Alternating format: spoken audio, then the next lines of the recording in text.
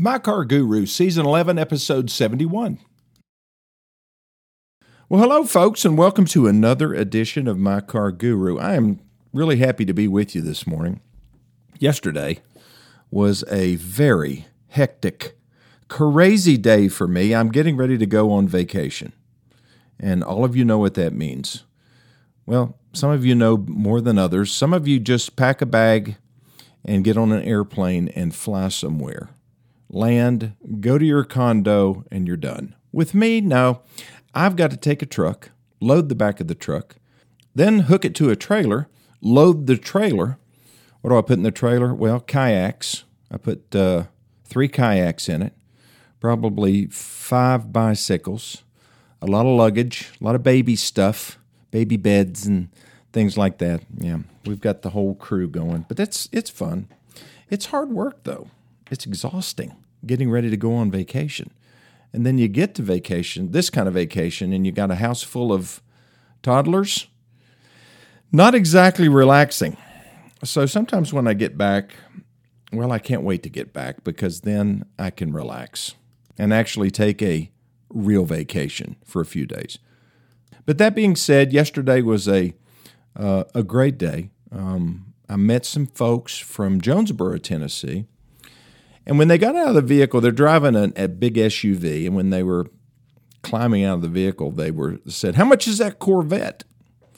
I just happened to have just parked the Corvette. I took it to lunch. It's a 2023 Chevrolet Corvette, generation number 8. They call it C8, Corvette 8, I guess. But anyway, they said, "How much is that?" And I said, "Well, I think it's about $90,000. "Well, that's too much. You're crazy. Nobody's going to pay that much for a car. What would you really sell it for?" Well, I could tell the folks that I'm dealing with, they're probably not prospects on the vehicle, but I said, "Yeah, I don't know. We use market-based pricing." "What's that?" "Well, that's where we price everything based on what we think we can get for it, what other cars like that are being sold for on the internet." "Oh, okay. Are you a salesman here?" I said, "Well, yeah. I mean, I've sold cars here, yeah." "What's your name?" I said, "Well, my name is Lenny Lawson. I'm actually the owner of the dealership." Oh, right then, everything changed. All of a sudden, I'm not just a salesman. I am actually the owner of the dealership. And they started treating me differently. Now, they're nice folks, and I get it. I understand. If you're talking to, Tim Copenhaver, if he comes out and waits on you out at Champion Chevrolet, he's one of the owners there. And if you find out it's him and you recognize him from the commercials, you're going to treat him differently. I wish people wouldn't do that. I wish they'd treat everybody the same, with the same degree of respect. But sometimes my salespeople will come into me and say, "Lenny, how comes that you just get this attitude a lot with a lot of customers?" I said, "Well, I guess they've always heard that car salespeople are not the most honest people in the world," which is not true. There are bad apples in any kind of business, and when I try to explain, I said, "Well, there's really nothing you can do about that except to be extremely nice, be extremely professional, and ask them a lot of questions. Because if you focus it on them and they recognize the fact that you're very interested in them first and what their needs are, then they'll treat you better." But it is kind of sad the way some people treat, well, it's not just car salespeople, is it? I mean, it's waiters and waitresses and, anybody that takes care of you. I see a lot of rudeness in society as a whole anyway. But, most people that are out there, serving people meals at a restaurant or, working at a tractor supply place or a garden center or a car dealership for that matter, they're just trying to make a living just like you try to make a living, and I don't understand why people would treat them with less respect than, their next-door neighbor. So let's work on that. Want to? Okay, today I'm going to talk about some of the biggest changes that I have seen in the auto industry in recent years because it has really changed. The whole ball game, it's just like these folks that came in yesterday. They obviously haven't shopped around. I think they're driving a 2018 or 2019. I mean, it's a different world now versus then in the car industry. And it's because the supply of vehicles has been extremely low. It's been a seller's market, not a buyer's market. That's probably the biggest switch that I have seen ever since I've been in the car business, is that very switch from a buyer's market to a seller's market. And it is all driven by a very simple economics rule or law called the law of supply and demand. And when the supply goes down, then the demand typically goes up in terms of price. When the demand goes down, then the supply typically goes up. Inventories increase. And what does that create? That creates pricing pressure in the favor of the consumer. Now, when there's a limited supply and the demand is up, like it was in the middle of the pandemic and beyond, then the prices go up because the inventories are low. So you got more people scrambling for fewer products. That's going to jack up the price. Same thing in the real estate market, at least it has been. You know, the rising interest rates has really put a whammy on the real estate market. But still, from what I can tell, the agents that I'm talking to, houses are still selling. And then you have the cost of just building, building supplies and stuff. It's just unbelievable. And you get to some point where people say, okay, I've had enough. I'm going to get out of the market. Are we there yet? Well, according to the RV industry, they're there. The RV industry has really slowed down. And what you're seeing is the factory orders have all but disappeared. All the RV dealers have all the inventory that they need. I went past several, Camping Worlds this past weekend. When we were on our trip to Asheville, North Carolina, we passed several. And they're loaded with inventory. There's one near Knoxville, Tennessee that I go by, and it is loaded with inventory. So maybe that's true. Maybe it is slowing down. What's that going to do to prices? It's going to make them go down. So big supply and lower demand means lower prices. I think you're going to see some turnaround in the auto industry. As supplies increase, there will be pricing pressure in the favor of the consumer with rebates primarily. There have been a lot of price increases, much to my chagrin. I'm not real happy with some of the pricing increases that we've seen, but they're going to give it back. They've just been prepping for it, prepping for the big give back in terms of rebates and incentives. Right now, they're using low rate financing, 0% for like 60 months to entice people to come in and buy these cars.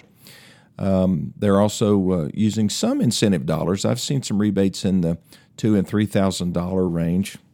I remember when the rebate on an F-150 was $7,500. With rebates and other incentives that they had as far as window sticker discounting, you could get $10,000 off on an F-150.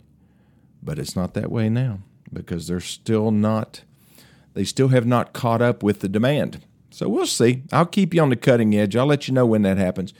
Is it a good time to buy? It is if you need a car. If you need something right now, it's a good time. What makes it even better, though, are used car values are still up. They're starting to slide a little bit, but they're still way up because if you go to most new car dealer lots, and that's where most used cars are sold by new car dealers, the inventories are thin. And when you go to the auction and try to buy cars like we do occasionally, where they used to have 2,500 cars roll across the block in one day, now they're down about 800 to 1,000. They're just not there. And the rental car companies and Carvana and some of the other like CarMax, they're basically picking up all the vehicles that are available, and it leaves little for us car dealers to be able to buy and sell. So I'm going to take my first break, and I will be back in 1 minute. Okay, I am back. Some people adapt pretty well to change. Others don't. They like it to always be the same way. Are you that way? Do you like consistency? Does anything outside of the norm mess you up? See, I like change. I'm a big change driver. My problem is that I'm not really good at sustaining change. I have to have people to do that for me. I'm a creator. I'm not like a stabilizing kind of a person that will keep a routine or a discipline going for a long period of time. Why? Because I want to change it. I want to improve it. And so you got to have those kind of people, and I think that's important. So when the market changes, when the way things are sold and the prices that people pay, when that changes, it can be very disruptive to people who are very much ingrained, like these folks yesterday. I mean, they're used to getting huge discounts. Well, that's just not available right now. I mean, people are lucky to get what they want. I noticed that the Toyota dealerships are really struggling right now, not to sell cars, to have anything on their lot, because everything they sell is pre-ordered by somebody. When it comes in, it goes right back out, so they don't have much inventory. So somebody comes in and say, how come you guys don't have any 4Runners? Well, you have to order a 4Runner. Well, a lot of people don't want to wait, especially people like me. They want it now. So that has changed a lot of the way people buy. Internet shopping has replaced a lot of shopping. People do most of it online now. My wife is very much an Amazon fan. And I order most of the stuff that I buy, I order it online except pants. I got to try on the pants. When I order them online, they're either too tight, too loose, don't come up high enough, come down too low, pants or legs are too long. I just can't get it right, so I'm trying on pants. Shirts I feel a little bit better with, but that's about it. Everything else is pretty much online. If I'm buying a car, though, in the old days, I'd have to drive around and look at them and test drive them and so forth. Today, you just don't have that opportunity because it may not be there. We had a customer the other day wanting to drive a Mustang. We have 2, and we've got 5 more that are coming in. 3 of those are sold, 2 of them are not. And so, that's kind of the way the situation goes right now. Buyers, when they come in, are closer to the purchase decision than they used to be. That's another big change. Used to, people would just go from dealership to dealership, shop around. They'd start that process, months and months, sometimes years, before they actually got ready to pull the trigger and buy a car. They don't do that anymore. When they come into the dealership, they're ready. They've already done their shopping online. So that's a big change for salespeople. They have to understand that the person that's pulling onto the lot, getting out of their car, it's very possible they know more about your inventory, they know more about the individual car that they're looking at than you do. So salespeople have to really get their product knowledge up there. And not only that, but they have to understand how important it is to sell themselves, and their enthusiasm for the customer, their ability to ask questions like we talked about earlier. Also, their ability to sell the benefits of the dealership. You think all new car dealers are created equal? That they all treat all their customers the same way? That they have similar service departments, similar parts departments? The answer to that question is a big no. They're all different. Most of them are privately held or held by a group of dealers that use very similar processes between their dealerships. There are dealership groups that own, they might own 150 different new car dealerships. How many do I own? 1. And so if somebody wants to come talk to the boss and you go to a dealership that's part of a large group, you can't talk to the boss. He doesn't work there. He might just be a corporation, and it might have a bunch of stockholders. Now, there's probably a CEO or a COO or something like that. But when you go to, I could name 50 different dealers that I know personally that are they're not really sole proprietors. They're a corporation, but still there's one person that owns the stock, and he's the man, and he's the one that works there. And if you have an issue, you can talk to him. Is there value in that? I think there is. These people who I met yesterday, they thought there was. They want to talk. They're glad to get to talk to the owner. That is an advantage. And when you have an issue with a car, which sometimes people do, from a service standpoint, it's nice to be able to talk to the boss. What else? Loyalty to dealerships is a rare commodity now. Our loyalty numbers are really, really strong, but we're in we're a single point dealer in a large county, and we've been in business for 50 years as a family. But as far as me personally, I've been doing this for 45 years, so I've got a pretty good following and a lot of repeat business. But I tell you what, you can blow that pretty quickly if you don't take care of somebody. I've had customers get mad and swear they'd never come back because they bought a car and it took 2 weeks to get their tags for them. But it's not somebody that really knew me or knows us. They'll cut you some slack. I think we tend to cut slack to people that we know and trust and like because we know that they're not trying to rip us off. Okay, let's see what else has changed. Product quality. It used to be a big differentiator. I remember back in selling cars in the 70s and 80s, the Japanese had the quality thing down. When they introduced Honda Accords and Civics and, Toyota started coming on strong. The silica was just seemed better put together than a Camaro. But that's not the case anymore. Product quality is pretty much a level playing field. The only thing that I see that all of them struggle with are recalls. All the manufacturers have recalls. They're so afraid of letting something slide from a safety standpoint that they pull the trigger on recalls pretty quickly.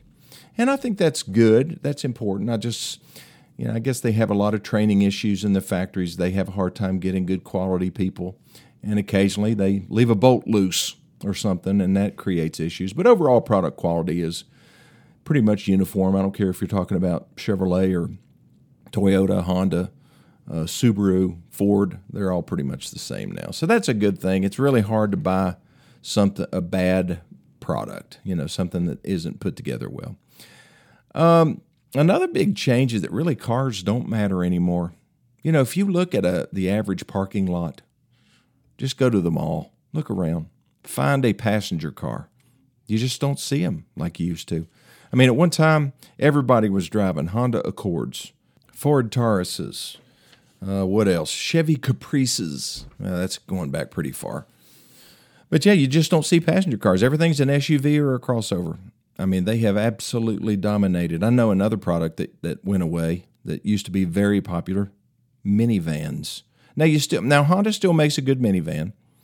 Toyota makes a good minivan. The Kia, I think it's called a Sedona, is a good minivan. Chrysler's still in the minivan business, but my gosh, remember the Chevy Astro, the GMC, what was it called? Safari, the Pontiac even had, I think it was called the Montana or something like that. General Motors just said, okay, we throw in the towel. We give up. We can't build a minivan that anybody's going to buy, so we're just going to throw in the towel. Ford did the same thing. They tried, let's see, what was the Windstar. And I think it started as the Freestar, and it didn't sell. They said, well, let's change the name. It's called Windstar. See if that works. Nope, didn't sell. And then Ford said, well, let's try to fool them. Let's come out with the thing that looks like a minivan, but when you open up, it's really an SUV. And we'll call it, let's call it something muscular, like Flex. Oh, boy. And I really liked the Flex. I was kind of weird about it. It was boxy. It was odd. It was a very polarizing vehicle. People would look at it and say, yuck. Or they would say, now that's intriguing.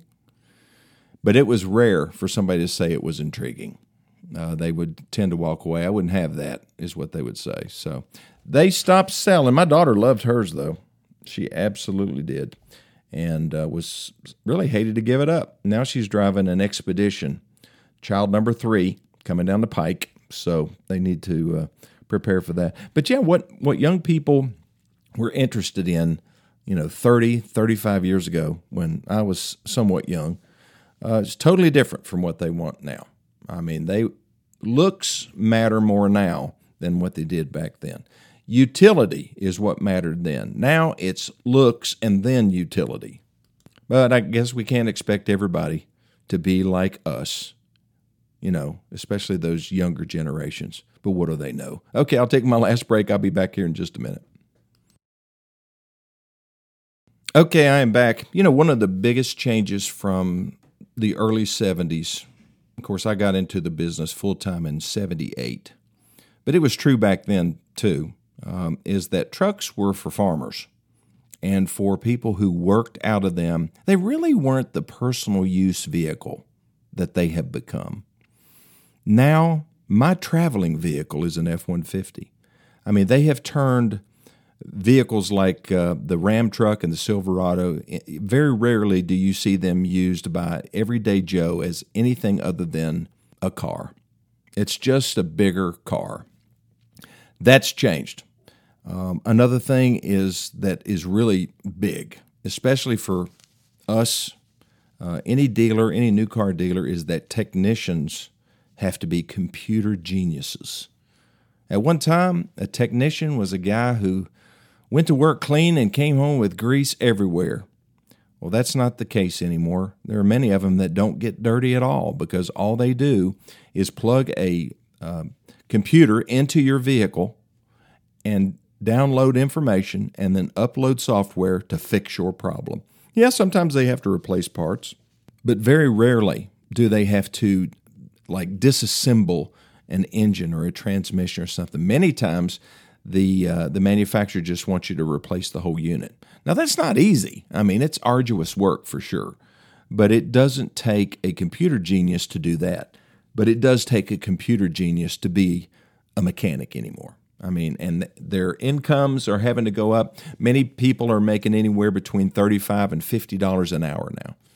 That in the shop, that was unheard of for people to make that kind of money. These aren't college-educated folk.